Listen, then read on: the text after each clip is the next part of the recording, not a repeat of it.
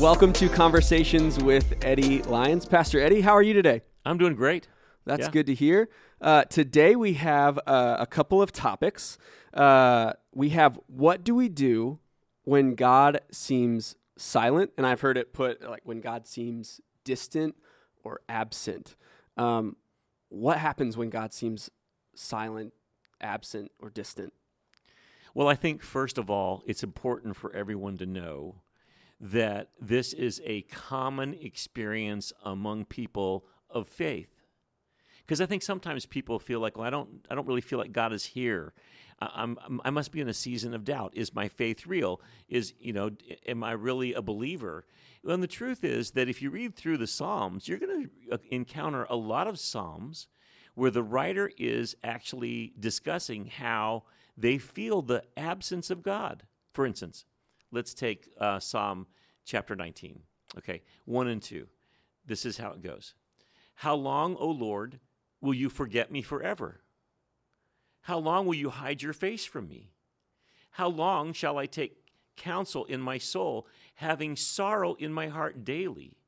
How long will my enemy be exalted over me?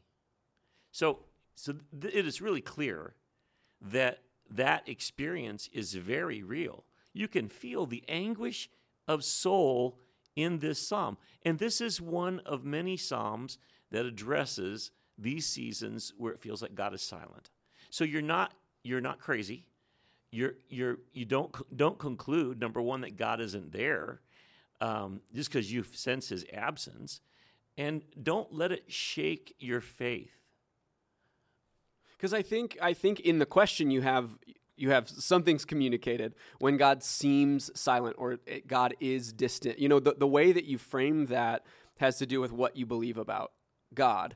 And to look at who you just talked about, David. David Yes. was a man after God's own heart.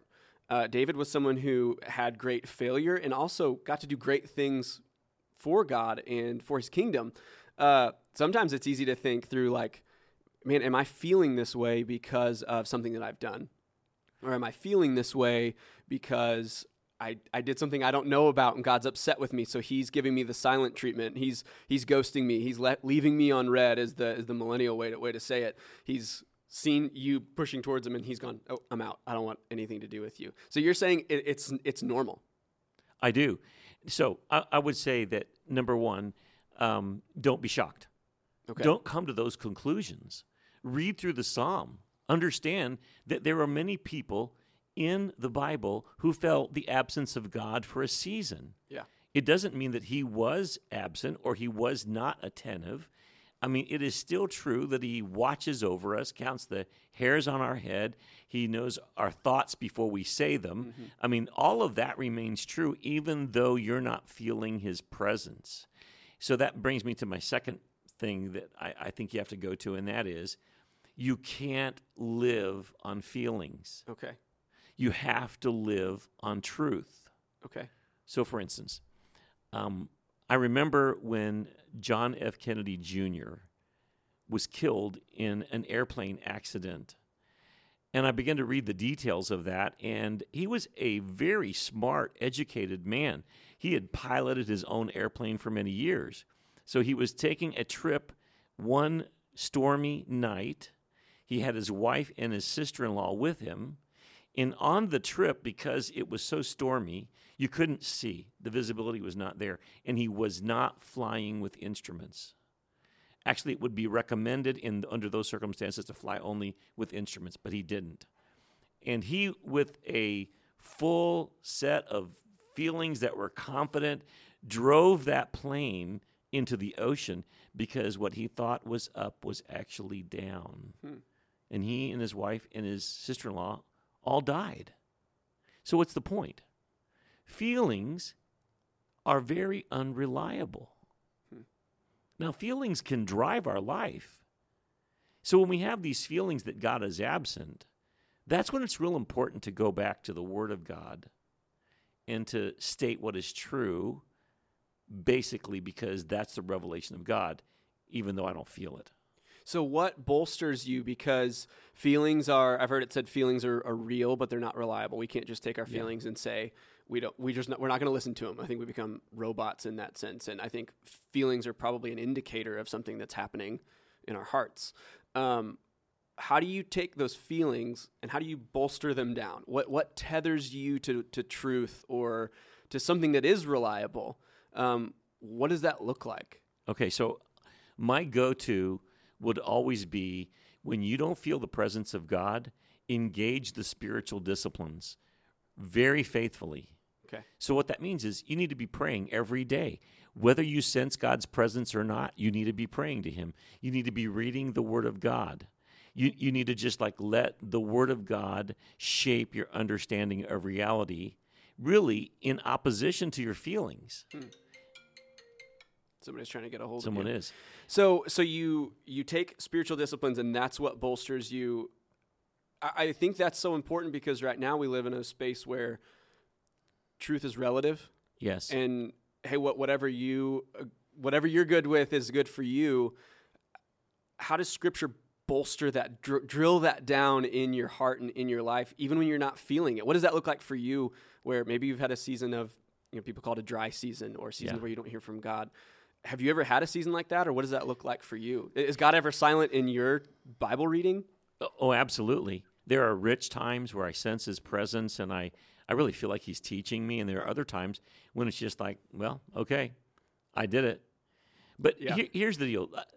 If God made me, and I'm breathing, and my heart is beating, and I'm thinking about God, in those very basic ways, he is manifesting his presence with me and in me. Yeah. And I read the Word of God, and I just have to trust that what the Word of God says is true. Hebrews 11. I love Hebrews 11. Faith is the substance of things hoped for, the evidence of things not yet seen. It is impossible to live a life with God without moving into serious seasons of faith belief. I believe it, I don't feel it. Yeah.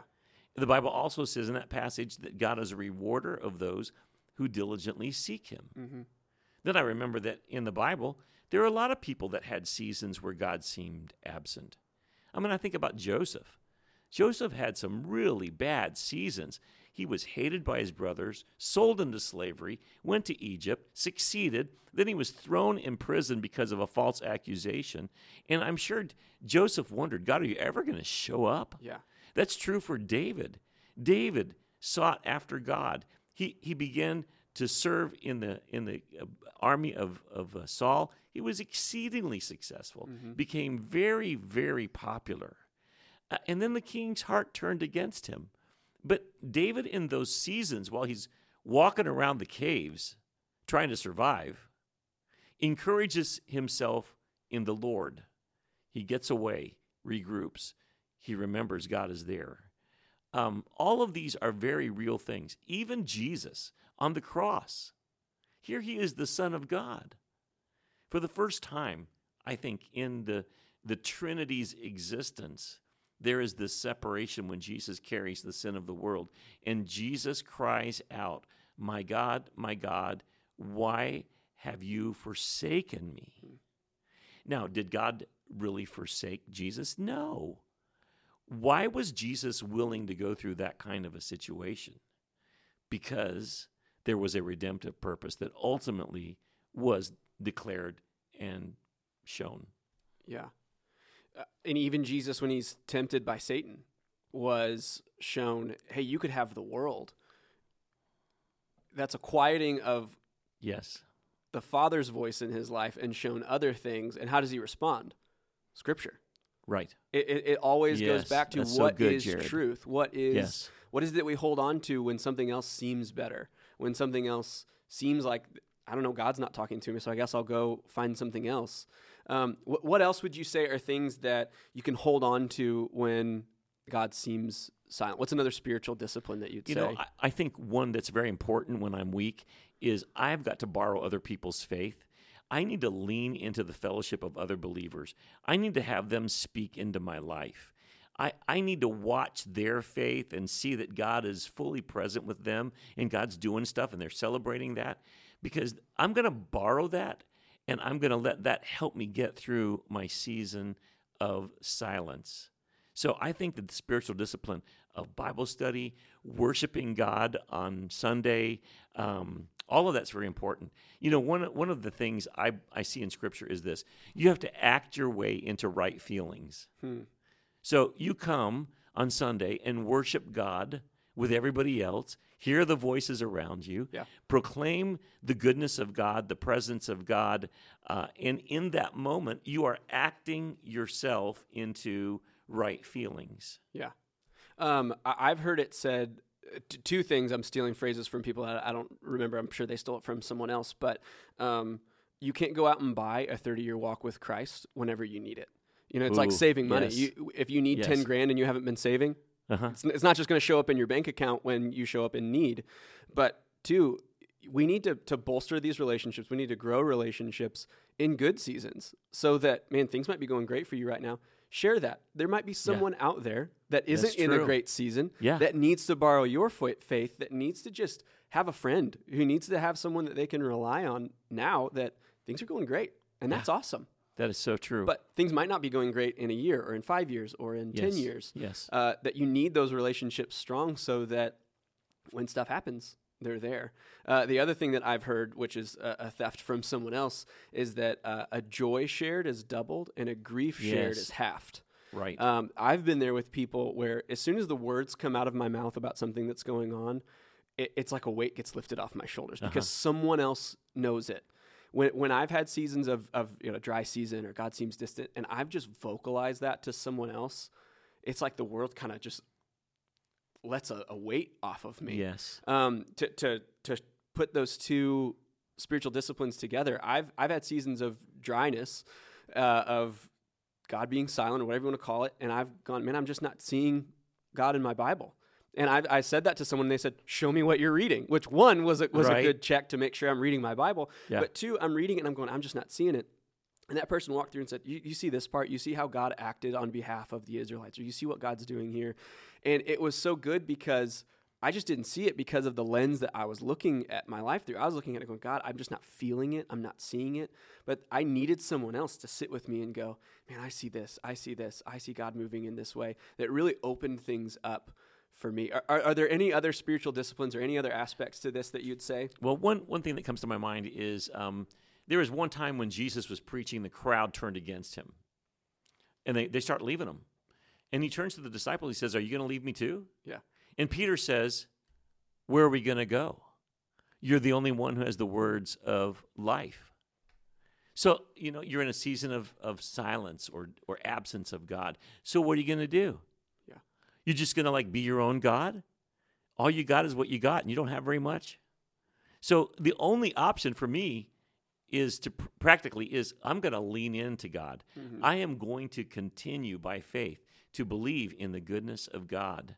I am going to seek him daily because he rewards those who are diligently seeking him. So that's where we have to live. That sounds very practical and unspiritual, but I think it's so important to remember he is God. And if your heart is beating and you are breathing, he's manifesting his presence with you because the moment he leaves, you're gone. Yeah. Yeah. Diligence isn't always exciting. You're right. Diligence isn't always the thing that I'm like, man, I can't wait to be diligent today. Yeah. No, I want to feel good. I want everything to happen around me. But if we're diligently seeking him, we'll be found. He'll be found by us. One last thing, Jared. When you're having those seasons, sometimes it takes a while, and if you'll spend time with the Lord and with other people, you may actually begin to identify, why do I feel this season of the absence of God? Has there been a loss? Sure. Has there been a disappointment?